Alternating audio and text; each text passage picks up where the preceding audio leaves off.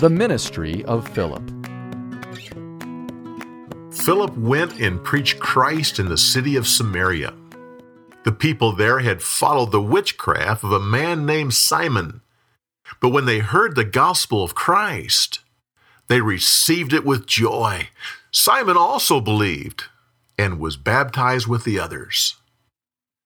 The apostles heard that the people of Samaria welcomed the gospel, so they sent Peter and John to meet with them.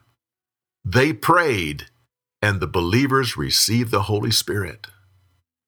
Simon watched with amazement as the disciples placed their hands on people, and they immediately received the Holy Spirit.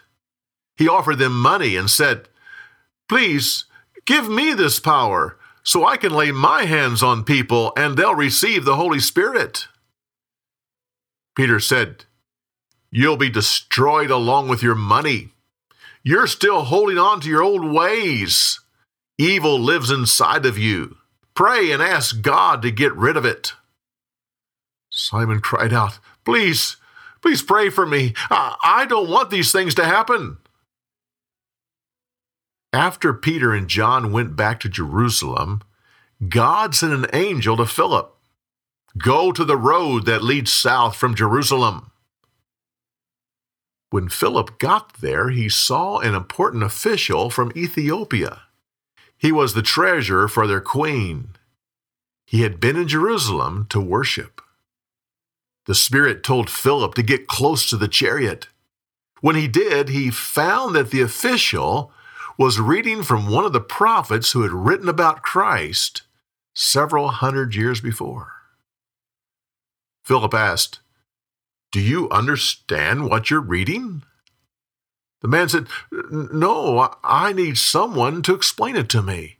Is the prophet talking about himself or someone else?" Philip got into the chariot and told him about Jesus and the forgiveness of sins.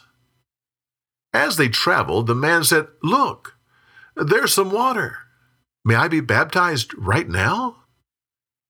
Philip said, "You may if you believe that Jesus is the Messiah and accept him as your Lord." The Ethiopian paused and then said, "I believe that Jesus Christ is the Son of God."